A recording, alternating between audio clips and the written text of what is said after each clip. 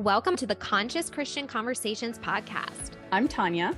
And I'm Kylene. We are two spunky Christians with diverse backgrounds and life experiences who want to encourage each other and you listening to challenge your subconscious beliefs. Each episode, the two of us will be having a conversation around a specific topic that we may or may not have different perspectives on. If you haven't already, please listen to episode 1 to learn what we are all about.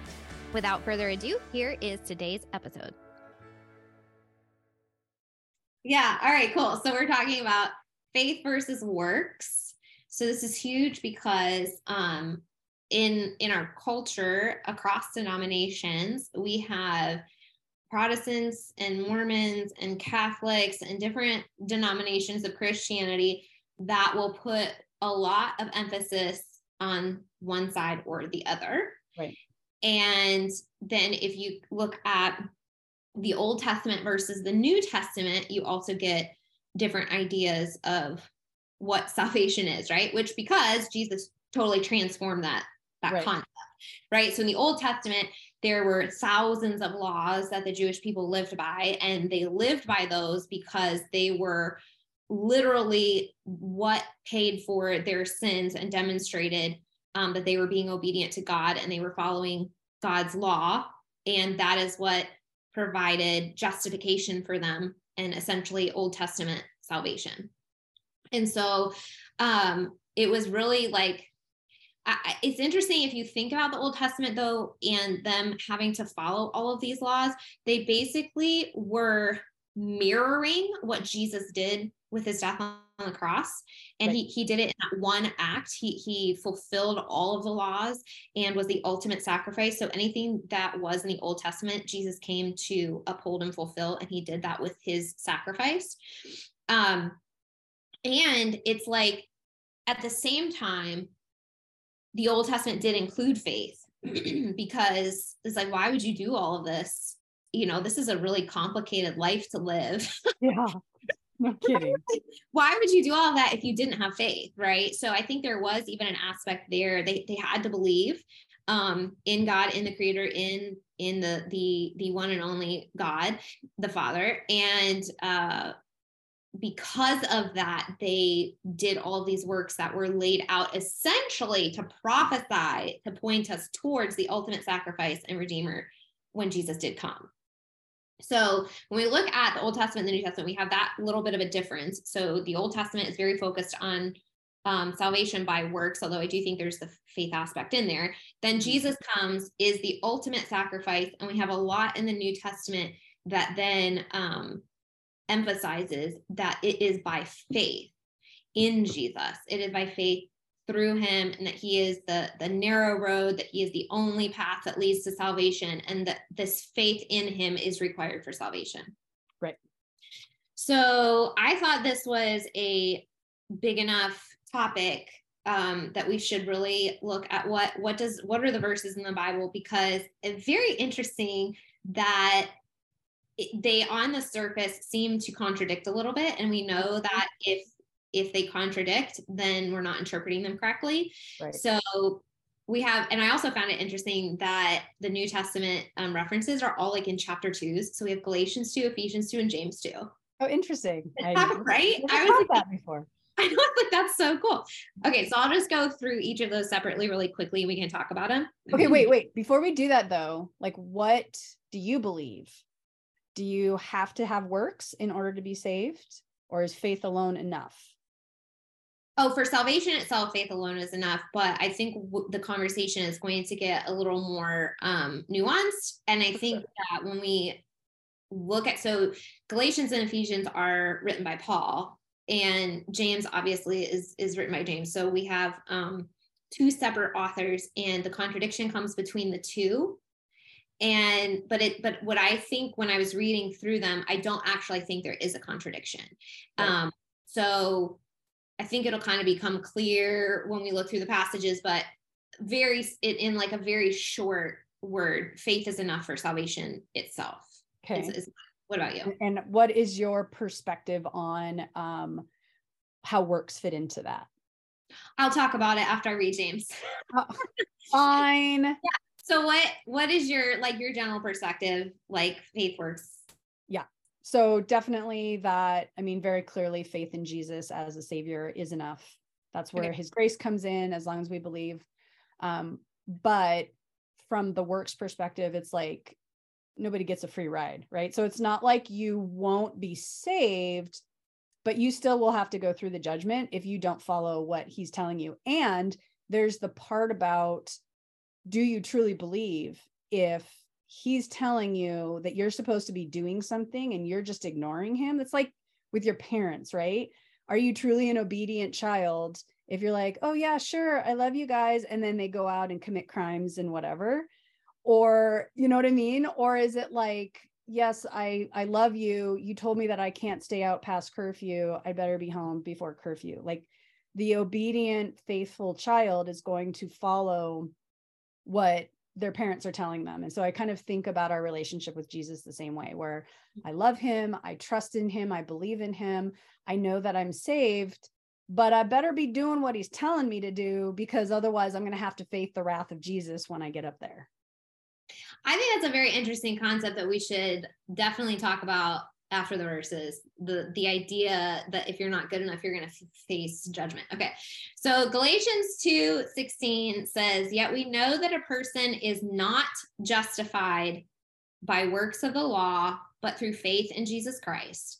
So we also have believed in Christ Jesus in order to be justified by faith in Christ and not by works of the law, because by works of the law, no one will be justified. So, I mean, I feel like that's like super clear, right? Like, boom. And faith, and it has to be faith in Jesus. Right. And the works of the law would be referring back to all of the thousands of rules that they had to follow in the Old Testament. Like he clearly obeyed all of those. Right. Right. Yeah. And well, there's a lot in the New Testament that's talking about like, hey, you know, these things don't qualify you to get in heaven. Like you don't have to be circumcised, for example. You don't have to do this. You don't have to do that. Like those don't actually you can eat pork. Yeah. Yeah. Yeah. Exactly. Yeah. Okay. So then Ephesians 2 talks about, let's see, where should I start here? But God being rich in mercy, I'm starting at verse 4, Ephesians 2:4. But God being rich in mercy, because of the great love with which he loved us, even when we were dead in our trespasses, made us alive together with Christ. By grace you have been saved, and raised up with him, and seated us with him in the heavenly places in Christ Jesus, so that in the coming ages he might show the immeasurable riches of his grace and kindness towards us in Christ Jesus. For by grace have you been saved through faith, and this is not your own doing, it is the gift of God, not a result of works, so that no one may boast. For we are his workmanship, created in Christ Jesus for good works, which God prepared beforehand that we should walk in them. So I think this one's also very clear that it's by faith. But I think what's really interesting about this passage is that it says, there's actually a reason that it's by faith, and that's that nobody can boast on like how good they were to get into heaven. Right. And there's other passages too that clarify like we will never be good enough to get into heaven. Right. Like without his grace. Yep. We can't. There's nothing we can do to qualify. So those and how those efforts actually look like filthy rags. And so like our efforts are like that. They're that gross. Like we could try and never measure up to his holiness or the standard with which it would be required to be in his presence, because he is so pure and holy and good and right and true. And like we just don't measure up to that. Like, and there's no way that we can do it. Right. So it says, hey, like it's by faith, partially because like we don't want to be boasting in our good works. Like, look how good I am to get in heaven. But he does mention. Yeah, go for it. He does mention at the end, for we're his workmanship, created in Christ Jesus for good works. Like there is like, we do need to move into that. And I think that's where James, which is about to sound a little bit contradictory, I feel like is not actually at all. Right. Yeah, because it's very clear in multiple places that he does expect us to be doing his work on earth as part of our, see, this is where it gets hard to say the words without making it sound like in order to be able to get to heaven, you have to do these works. This is where I think so much of the confusion comes in. But it's like, I just keep coming back to, the good and faithful child who wants to make their parents happy. So they do what they're told to do, even when they don't want to do it. Like if they know that they're supposed to be doing something. And so to show their love for their parents, they obey. And so I just kind of keep coming back to those. I think like that, I can totally see that analogy, but I also think people might struggle with that because they may not have had good, benevolent, kind parents. They may have had like abusive parents, for example, and they may struggle with that idea, because then it sounds almost like we have to just ignorantly obey the commands of this all-powerful being. You know what I'm saying? Like, so yes, I think that's a great example for people who maybe have really amazing parents. And then also I think there's some people that may need a different thought process because of their history with parents. Does that make sense?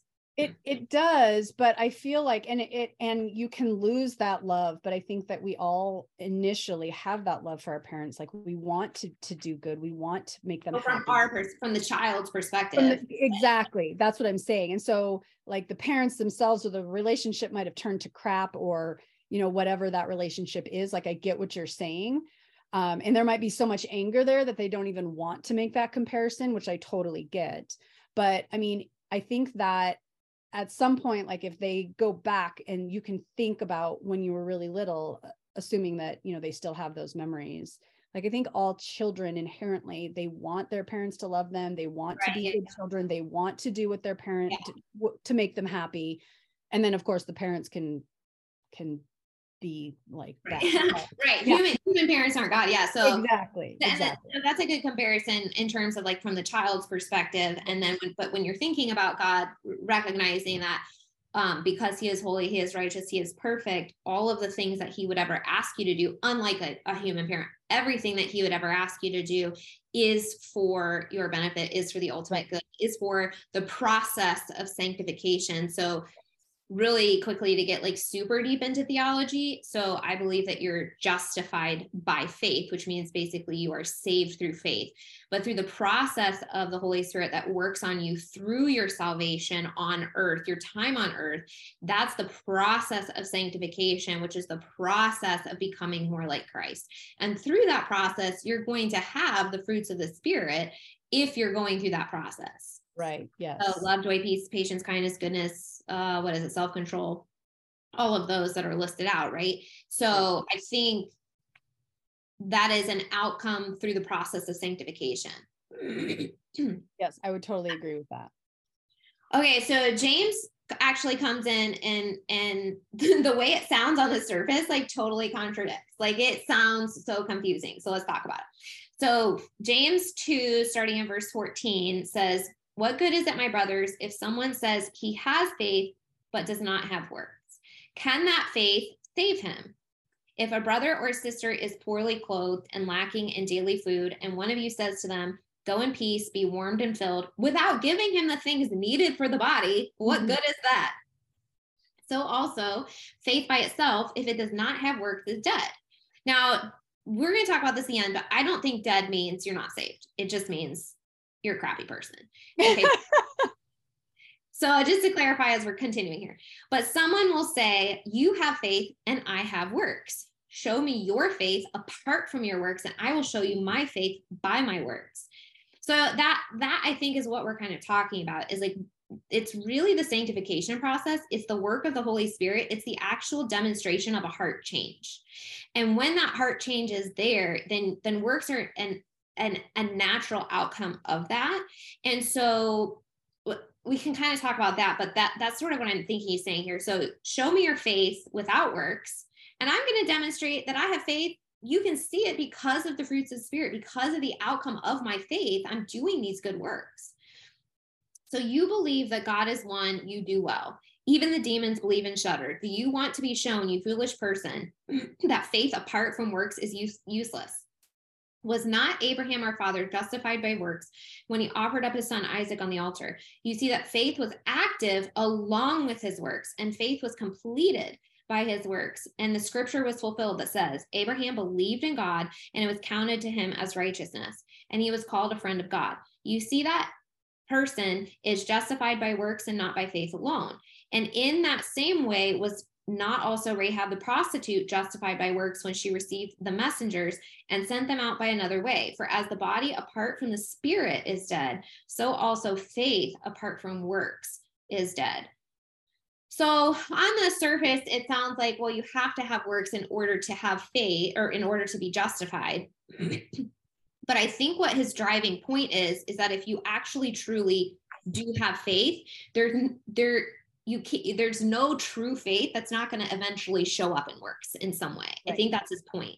Yeah. So, and we see that in life experiences where we look at someone that claims to be a Christian and they are just an evil person. They're bitter.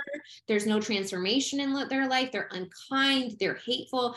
And, no one can say except God, because he can see the heart, if that person is truly has faith, truly has believed or not. But I have a hard time thinking that if you really love God, like you were saying, if you really love him, and you really have that heart change, and just on a conscious level, not even on like a heart level, just like a conscious level, if you truly believe that there is this magnificent, all-powerful being that created the universe, that loved you enough to create you, give you purpose, give you worth, knew you and knit you in your mother's womb, created you, placed you on this earth in this point in time, designed earth in all its complexity and intricacies and beauty, and put you here at this moment in time for a purpose. If you really believe that, like, I feel like you're going to feel a little pressure to do what he says. Right. Totally. And I keep coming back to like Luke chapter 6, verse 46. Why do you call me Lord, Lord, but not do what I say? And how he says that there were people who will call me Lord that won't get into heaven. Like, yeah. And I think that's saying, like, even the demons, like, no, I was just going to say, yep. Yeah. The demons know that Jesus is there. They believe in him. They have faith, but they don't act in accordance with how they should. There's a conscious knowing and there's a heart change. And I think that is where, okay, so salvation, I believe you are given the Holy Spirit upon salvation. Right. So you can know the truth and not accept it. Yeah. Or you can know the truth and accept it, at which point the Holy Spirit comes into your life. At the point that the Holy Spirit comes in and begins working in your life, that begins the process of sanctification. Yeah. And that means, unfortunately, that throughout your life, you're going to be challenged to grow. Mm-hmm. Because that is the only way that you are going to eventually bear the fruits of the Spirit. Because there is no one on this earth that has developed patience that has not had patience challenged. That's right. And I don't know about you, but when you truly accept him and he wants you to do something, and he wants you to do something and you don't do it, like, things get harder and harder and harder until you learn that lesson. And you finally are like, all right, fine. And you do it and you're like, oh, okay, well, I guess that would have saved me a lot of heartache if I had just done that from the beginning. I actually was really thinking about this recently for a couple reasons. One, I've been going through some massive personal growth experiences that, are frankly very uncomfortable. Mm-hmm. And I get really annoyed because yes, I think I'm a pretty good person. I'm really, really nice. I'm really, really empathetic. I always try to do the right thing. It's like, can I have a freaking break, please? Nope. But I've chosen consciously this path of growth, not just spiritually, but like, I think it's all tied in spiritually, but just as a human being, like, I pursue these routes of, I want to be better. I want to work on my subconscious. I want to deal with my trauma. I want to deal with my emotions. I want to, heal from these things that have happened in my life. And because of that, the only way to do it is to get into the muck and the mire and look at the plank in your own eye. Like, why, like, when I've learned about all of these subconscious reprogramming techniques and emotional processing and everything that I now do with my clients, it means that I have to look in the mirror a lot. Yeah. And it's really uncomfortable. And it's not a fun process, because the more you grow, the more you see. It's like when as a singer, I went to school for vocal performance, and it's like the worst thing in the world. The better a singer you are, the worse you feel, because now you hear all the imperfection. Mm-hmm. And it's the same through the sanctification process. The better the more deeply spiritual, the more you're aware of what truth looks like, the more that you're aware of what loving looks like, the more that you're aware of what true kindness and peace and joy looks like, the more you're aware of all the things in your life that are giving you a different filter or having you experience things in a different way or causing negative interactions because of stuff that you've gathered through life that you haven't dealt with, or that, is really holding you back. Yeah. And then another reason I was thinking about it recently, because I've been going through some of these growth things, but I was really thinking about the idea of, God allowing things to happen in your life because you are called to be higher and for you to accept the challenge, basically. And I really felt like when I had cancer, it was one of those huge growth opportunities. And I viewed it that way. I was like, listen, I can't just view this as a physical thing in my life. Like, I know that there is something deeper emotional that I'm supposed to take from this. And I was open to it. And I didn't know anything at the time that I know now in terms of all these deep, this inner work that I've been doing. I was just at the tip of the iceberg, so to speak, just knowing that maybe emotions played a role in the development of this disease, right? Yeah. And so I was open to it and everything. And I was thinking the other day, I was like, well, darn it, I think the betrayal in my life was another thing that God was like, you know what, maybe not that it was used to, I want to clarify this, because if anybody's going through betrayal, I never want you to say, oh, it's because God was punishing me or anything like that. No. Right. It's not your fault. It's not your fault. God. No. You didn't do anything. When people get sick, it's not God punishing you for your sin or anything like this. But I think he does allow things in our life to happen in a way that we can grow from. When we look back, we can grow from them. And I was looking at my life experiences and I'm like, well, he gives me a lot of opportunity. And I was like, it's like, maybe I'm not always getting the point. Maybe I'm not always fully submitting. Maybe that's why, things I don't know. And being aware of that and thinking about that, I've learned a lot through these experiences. And I've grown a lot, and you don't always know. I think when you're going through it, in the middle of it, you're not always aware of, you can't always tell in the middle of the pain what the reward's going to be. But I think if you view life experiences knowing that there's an opportunity through it, then you will get what you need to get from it. Yeah. And I think as a Christian, it's like our responsibility, because what you see alternatively is victim mentality and bitterness and anger, and all these things they're quite the opposite of the fruits of the Spirit, right? Yep.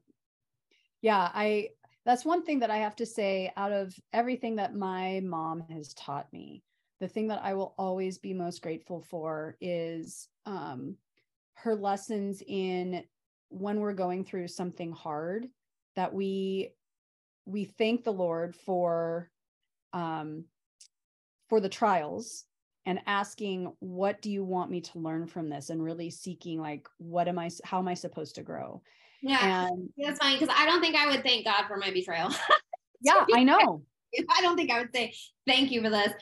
I wouldn't say thank you for the experience. I would say thank you for the lessons I've learned through it. Well, and that's right. And that's exactly what she would say is, each trial that we go through is a lesson for us to learn and grow. And so we need to be thankful, not that we're going through pain or suffering, and not for the situation necessarily, but we do need to be thankful to him for caring enough about us to allow us to go through that. Because you hear all the time, everyone's like, well, I don't really grow when I'm feeling happy and content, like everything's going well, like I just am there. It's when we struggle and we have, things that we're going through that the growth truly happens. And if he didn't care enough about us to put us through those things, as much as we would appreciate that, we're not going to grow closer to him. That's when, every single time that I have gone through a struggle, it has always pulled me to him. And I am beyond thankful that he's given me those struggles so that I can get to know him and rely on him more, and know that he loves me. And that's the reason, it's just like, the helicopter parent, right? Who won't let their kid experience anything because they don't want them to hurt or, go through pain. And then they grow up and they're the ones who rebel and are the one, like they feel so so controlled that, you know, is so protected that they start resenting their parents. And it's like, he loves us enough to let us go and to experience some of these things that he allows to happen to us so that we can grow closer to him and also grow through it. And so I just have to say that was probably the biggest thing that my mom instilled in me. And it's made me a happy person, because, you know, bad things happen to me. And like everybody, right? That's what I meant. Bad things happen to me like it does to everybody else. But instead of being bitter or upset about it, or like, why me? It was, you know, I could experience it once and grow through it and learn my lesson, as opposed to other people that I've seen go through the same lessons over and over again. It's like, ooh, just look for how you can grow through this. And you just hear them, well, you know, poor me, why me? You know, it's like, oh, that's not helpful. Like, don't do that. Yeah.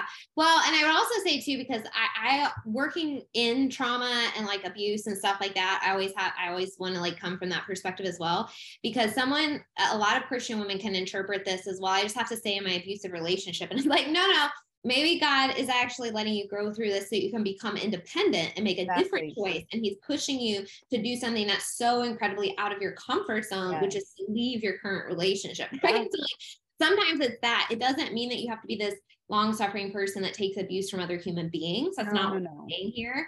Yeah, not at all. Because sometimes growth is actually getting out of those situations. And that itself can be a sanctification process, because it really challenges you in your faith, in your beliefs, in your capabilities. It puts you in a new situation. You have to work with new people and communicate with new people and think new thoughts and create set up boundaries for yourself that then establish Oh yeah. That for sure is something that, you know, can also, you can be a light in others when they see you stepping away from a situation that is not okay to be in.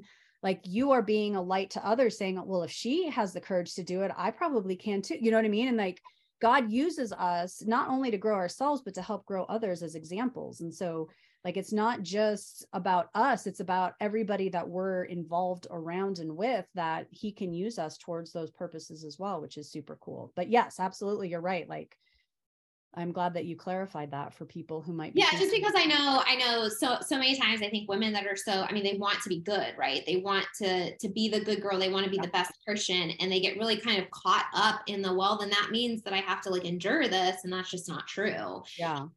Or the people pleaser, right? Like, you want to be there for everybody and say yes to everybody, because saying no is not being Christian, is not being good. And it's like, one of the best things that I ever learned that blew my mind as a people pleaser,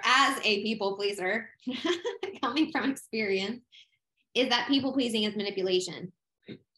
So, you know, is that right? No, it's absolutely not. Like, manipulation from who? So you are manipulating the situation so that you feel comfortable, because not people pleasing is uncomfortable. So you try to get people to like you. So it's self-manipulation. Yes, your goal with people pleasing isn't to be your authentic self and to be loved for who you are.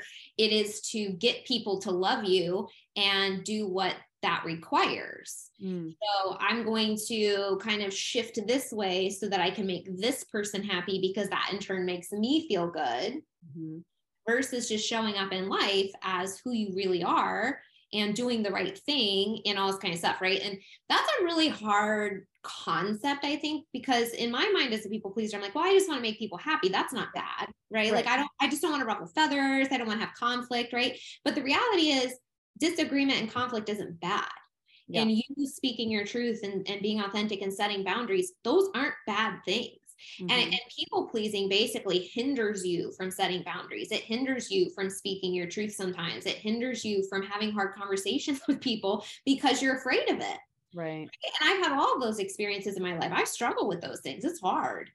And recognizing that, I'm like, oh, people pleasing is actually very unhealthy. We want to view it as healthy because we're trying to be the good girl. And we think, you know, making people happy is good. And that's probably a childhood trauma, right? Like, like, I just want to like make my parents happy, right? Like, a lot of us, like, that's okay. But in adult situations, a lot of times that is unhealthy in the way it manifests itself. And it can be, especially if you're sacrificing yourself to do it. Like there's a difference between saying yes to people because you legitimately want to say yes, and then there's the saying yes to people because you feel like you should, or you feel like it's your responsibility. A difference between being amiable and agreeable and just like, hey, I don't really care, like I'll just go with the flow, and being a people pleaser. Right. Where you are changing in order to manage this person's mood. Yeah. And the outcome of the situation. Right. Right. Yeah. Right. Yeah. So I think even the definition of that can be hard to grasp. Oh my gosh. Yeah. It's totally, I was like, wait, what? What are you telling me? Right. Like, I just want to make people happy. Like, I get it. Okay. So back to faith versus works. One thing I definitely wanted to make sure we talked about though is, okay, so I really believe that if, let's say you get saved and then you have a significant period of time before you die, like I think that it's going to become evident through the Holy Spirit acting in your life and your willingness to respond to the Holy Spirit through the works that you do, that there is a combination of faith and works over the course of your life. And that is over the course of decades, the sanctification process as you change and grow and become more like Christ. Yep. And there are two other situations. One, you become saved, you are justified, you're going to heaven, you have the Holy Spirit, and it is a struggle bus of resistance, and there's not a lot of growth. You're still going to heaven. Yep. It's still possible. And you get saved on your deathbed, you've never done a good work in your life, you're still going to heaven. Because you have that example of the man on the cross. He literally had a heart transformation as he was dying, as he was going through the death process. And Jesus, and just to clarify, you were talking about the thief on the cross next to Jesus. Right. Yes. That said, hey, I believe that you're the Son of God. And Jesus said, you will see me today in heaven, in paradise. So knowing that was a legit, this man is suffering and in pain and in the middle of death and dying, knowing that was a true heart change. If he had another 30 years to live, pretty sure he probably would have had this dramatic life transformation. Right. He wouldn't be a thief anymore. He probably would have seen some good works come out of him, right? Like if you think about Paul's conversion and the dramatic change that like he is such an obvious example, I think, of what that means to like really have a mind change, a heart change, and like it comes out in your life experiences and the way you treat people. Like literally, he went from murdering people to converting people. Right. Yeah.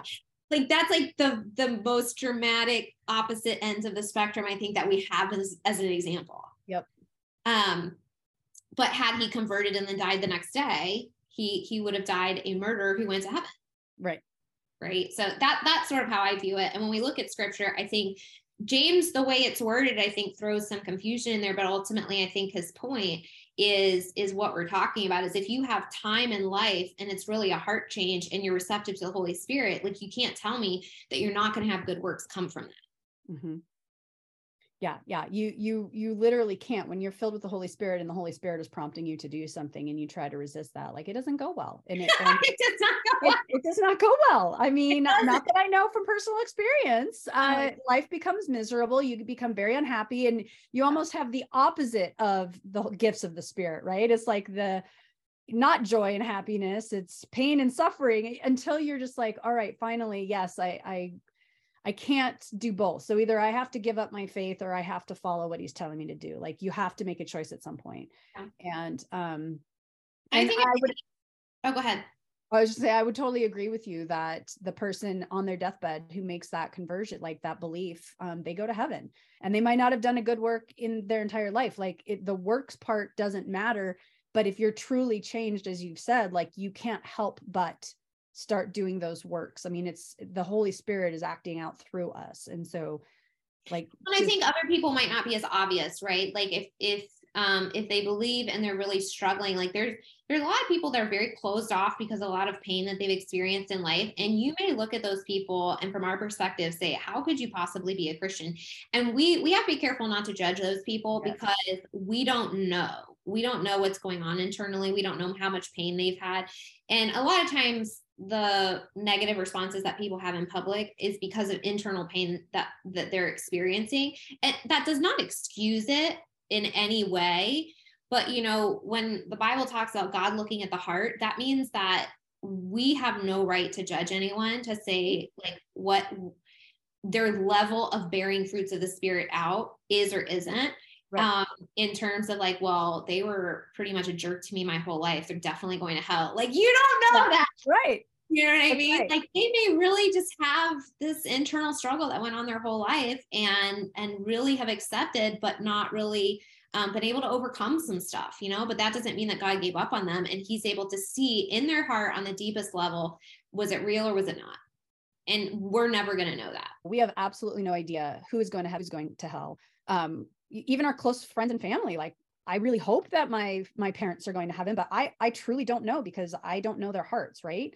I think that they're going to, they think they're going to. So, but really God's the only one that knows. He's the only one that can make that determination. And I think that you're totally right, that when we put our faith in him, he sees that true transformation. And so like you had mentioned before, you can have a Christian who goes to church, who volunteers, you know, all these things, but doesn't do what they're being called to do, or is really not truly believing in Jesus.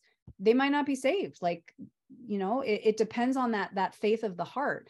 And the other piece is, you know, we don't know what works God is calling each of us to do.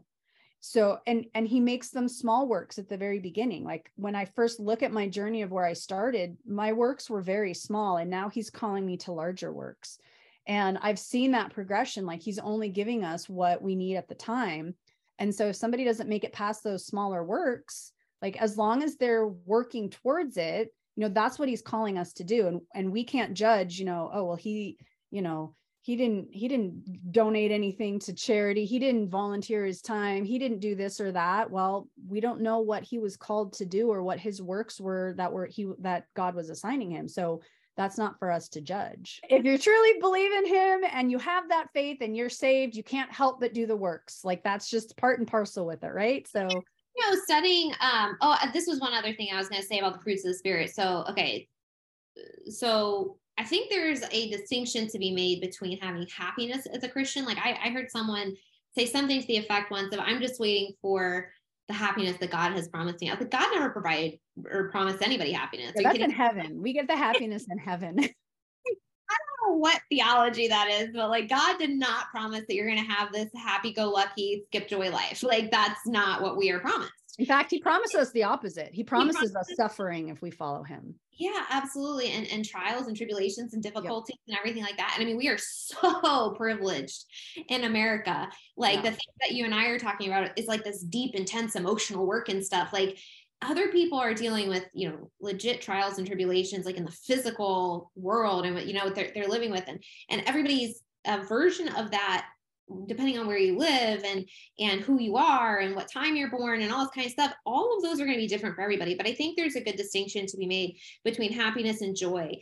There's happiness is based on your life circumstances. Joy comes from the relationship that you have with God and the knowledge that there is something more for you in the big picture and in life and in eternity, that you are living here for a purpose, and that there's a purpose for everything that you go through.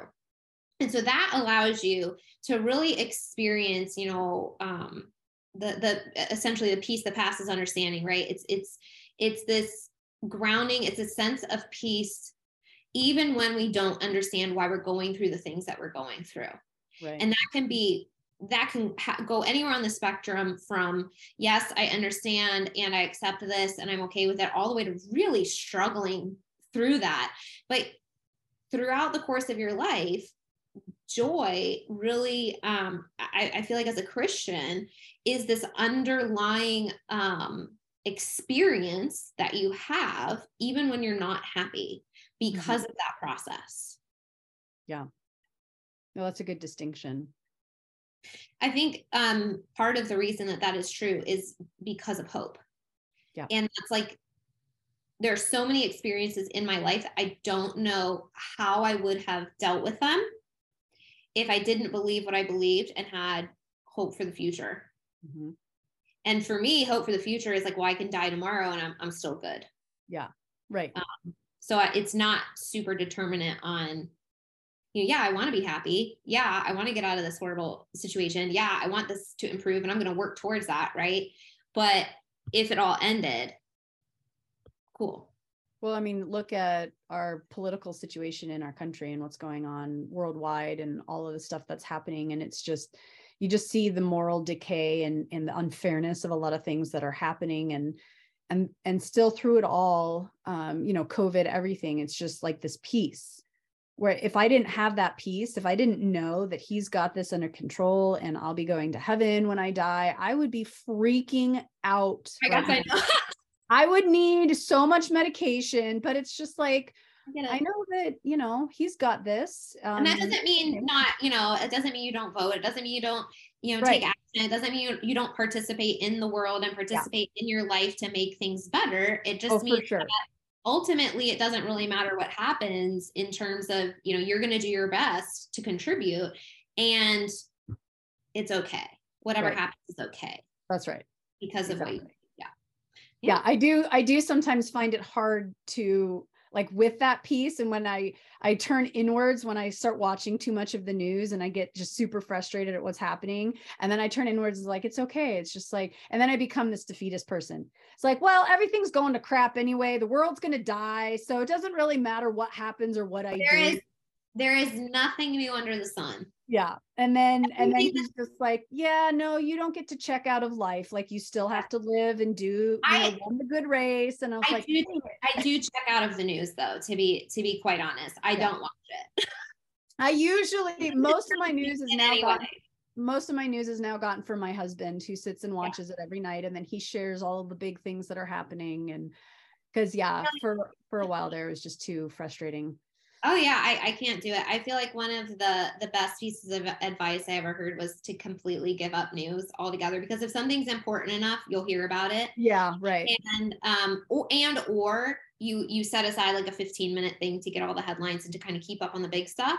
But then you just don't. You're not sitting there watching it. You're not scrolling it on social media. You're not getting sucked in because it's so much devastation. But honestly, like 90% of it is also manipulation. Like some of it, for sure. 90, I'd say like 99.9%. Oh, right. So it's like, just don't even, like when it's important, like set aside that time to kind of get the big stuff. Or you'll hear about it, because when it's big enough, you'll know. Yeah. But yeah, I stopped. I can't. I don't look at stuff, because it's just too, it impacts. I think as stewards of our mind and body, that's an important consideration too, because what is it that we put in? What is it that we think about? What is it that we mull on? What is it that we focus on and think on and repeat on in our mind? So the input that we allow in, we need to be careful about it. And I'm not saying that like you ignore what's happening in the world, right? Like that's not my point, but you do have to be careful with how much, what's the word? Negativity you absorb. How much negativity you absorb. And then if you do think that so much of it is manipulation and not actual like information that you need, like how much of that are you allowing to influence your thinking and your emotions? And so getting the news, getting the headlines, getting the big world bullet points, like that can be really important, right? To be a conscientious participator in life. But yeah, you have to be careful how you do it, I think, for sure, because the way it's done today is just mind-blowing. We had to actually ground my dad permanently. Like we made him delete his Facebook account because he was spending hours a day on it and getting so angry by the end of the day. He was not a very nice person to be around. He'd yell at us and we're like, what is going on? Well, why? Because it impacts your nervous system and you're working through fear. Yep. And then he would just get so angry. And I was like, and finally we came together and we did a Facebook intervention. We're like, Dad, you got to get rid of this. And so he did. He's like, fine, I'll do it for like a month. Okay, that's fine. And then by the end of the month, his blood pressure was down. He was like way more relaxed. He's like, I don't think I need to go back to Facebook. And we're like, yeah, that's awesome. That's such a great, I mean, it's like any poison, right? Just give it up for a period of time and watch how your mind and your body, and you think about Philippians 4:6, I think that's such a good passage to keep in mind that is thinking on what is pure and holy and right and good, you know, and I think that it's very important to remember, even biblically, that what we put in our mind is really important. What we meditate on is important. And all of those things in the modern world come into play. Yeah. And so to be aware of how much time we're spending zoning out or allowing certain perspectives or certain ideas or certain emotions or certain negativity or belief system, whatever it is, to kind of come in, and like it ends up working on our subconscious. And that's where, so like you totally just described how this works with your dad. It goes into your subconscious, which creates a chemical cascade in your body, which impacts your behaviors and your habit patterns. And your physical health, like literally his blood pressure skyrockets. Absolutely. Yeah. So if you're not liking your habits, your patterns, your physical health, whatever, it's going into the, like, what is impacting your subconscious and like what's going on there. Yeah, I find it very interesting that probably 3 or 4, well, maybe a little bit longer, 6 months now, I started making a point of doing coffee with God. So every morning, the first thing after I get the kids off to school, I sit down and I have, 45 minutes where I'm reading through the Bible, I'm praying, I'm kind of setting up my day. And I noticed that on the days that I don't do that, either because my schedule, whatever, when it doesn't happen, I feel more anxious. I get more angry about what's going on when I see a piece of news. And it's just very interesting to me, the more that I'm doing this, that it's just like, I have to, it's like my drug. I have to sit down and read through the Bible and have that God time to set me up for a good, healthy day for the rest of the day.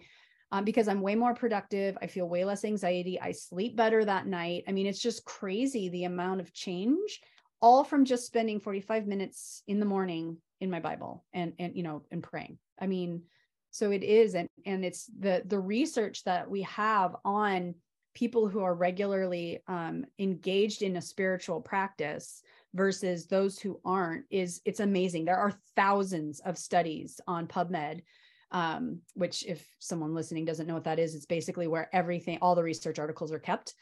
There are thousands of studies about how this positively impacts our emotional and mental state, as well as our physical health and the chronicity of symptoms and pain, cancer outcomes, all kinds of stuff. So, yeah, it's pretty mind blowing. It's funny because on these episodes, I feel like we agree more than we disagree, but it's interesting conversation. I think we come from very different perspectives, but then we kind of end up in the same place. What happened to our fiery, like when we first met and we were just like, no, you're so wrong. We haven't talked about some of those topics yet.